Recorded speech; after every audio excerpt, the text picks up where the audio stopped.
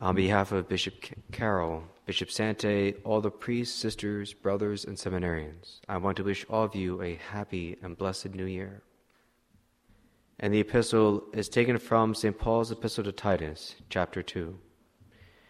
Dearly beloved, the grace of God our Savior hath appeared to all men, instructing us that, denying ungodliness and worldly desires, we should live soberly and justly and godly in this world, looking for the blessed hope and coming of the glory of the great God and our Savior, Jesus Christ, who gave himself for us, that he might redeem us from all iniquity, and might cleanse to himself a people acceptable, a pursuer of good works. These things speak and exhort in Christ Jesus our Lord. And the Holy Gospel, taken from the Gospel of St. Luke, chapter 2. At that time, after 8 days were accomplished, that the child should be circumcised, his name was called Jesus, which was called by the angel before he was conceived in the womb. And thus far the words of today's Holy Gospel.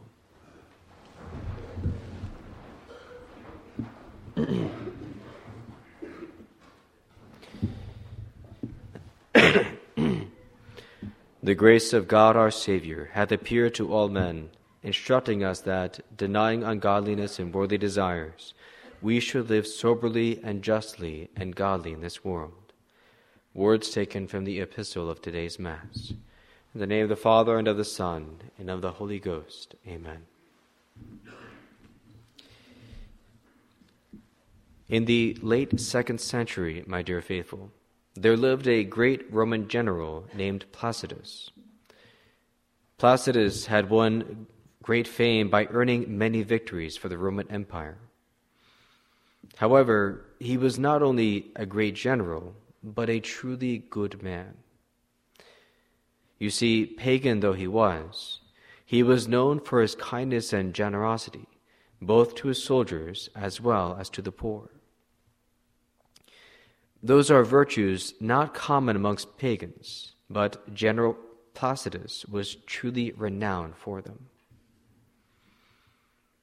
Now, it happened at one time that the general went out hunting with friends and servants. Together they happened upon a group of deer, and saw that there was one deer far larger than all the rest. This one would be quite a prize to bring home, and so the fearless general charged forward. His fellow hunters eventually could not keep up in the chase, and so eventually it was just Placidus and the deer.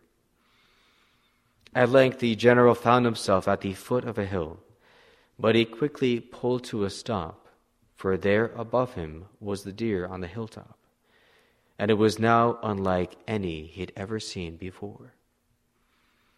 It was surrounded with a resplendent light, and amidst the deer's antlers was a crucifix. Placidus was understandably quite stunned, and grew even more so when a voice came from the deer. "Behold, I have taken this form to speak to thee," the voice proclaimed. "I am the Christ, whom thou serves without knowing. Thy charity and deeds of benevolence to the poor," our Lord told Placidus, "have stood before me, and have made me follow thee with my mercy. The just man, dear to me on account of his works, must not serve devils and false gods, who cannot give life or reward." At this awesome sight and announcements, General Placidus still doubted who it was that spoke, and so he asked for confirmation. The voice answered, "I am Jesus Christ, who created man from the slime of the earth, and for his redemption appeared in human flesh. Go, Placidus, to the city, and seek the chief pastor of the Christians, and be baptized." At these words, a grace enlightened Placidus' mind with the truths of the faith. He now believed even when the vision disappeared. Soon the general returned to the city, and despite the bloody persecution against Catholics at that time, Placidus was baptized along with his wife and 2 children. He took the name Eustace at his baptism. And the rest of his life reads like an epic with great sufferings and great glories. Eventually, despite leading the Roman army to victory, General Eustace was martyred along with his wife and 2 sons for refusing to sacrifice to the pagan gods in the very celebration of Eustace's own victory. Instead of being honored, the general and his family were placed inside a giant metal statue of a bull, which was then heated to scalding temperature.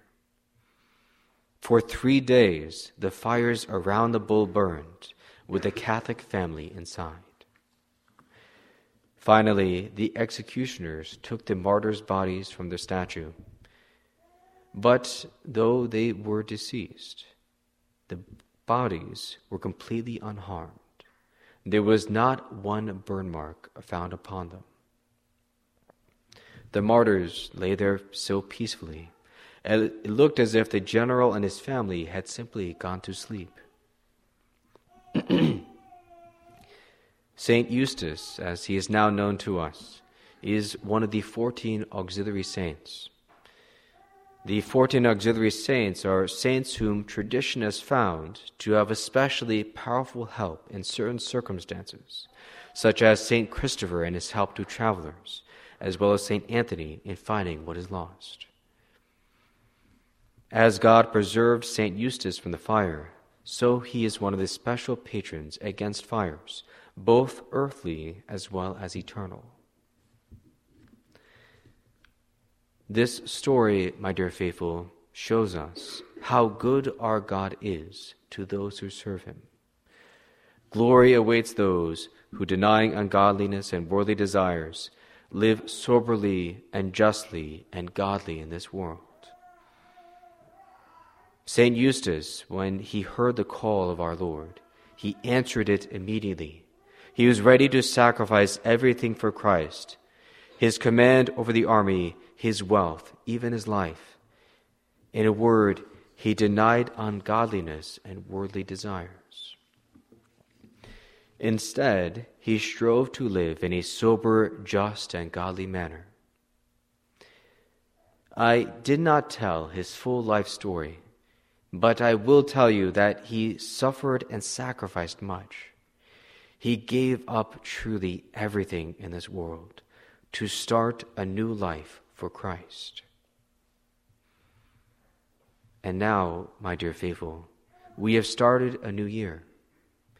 Let us, like Saint Eustace, start anew. Let us deny ungodliness and worldly desires. Let us live soberly and justly and godly in this world. Our Lord has so mercifully given us the call to love him by giving us the Catholic faith. We know Christ, and now we ought to love and serve him. In return, he will give us heaven and eternal happiness, because the just man is dear to our Lord, as our Savior told Saint Eustace.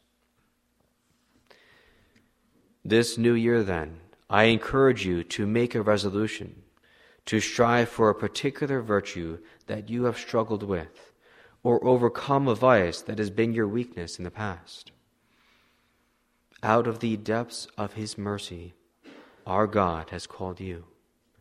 He is with you all the day, following you, hunting for your soul to give you salvation. Do not ignore him, but like Saint Eustace, run to do the good. Run to Christ and eternal salvation in heaven. Glory awaits you, my dear faithful, both in this life and in the next. Let this new year be one of great progress for you in holiness and virtue, and of comfort to the Sacred Heart. That, my dear faithful, will truly be a great victory that will last for all eternity. May God bless you, and may you have a happy and blessed new year. In the name of the Father, and of the Son, and of the Holy Ghost. Amen.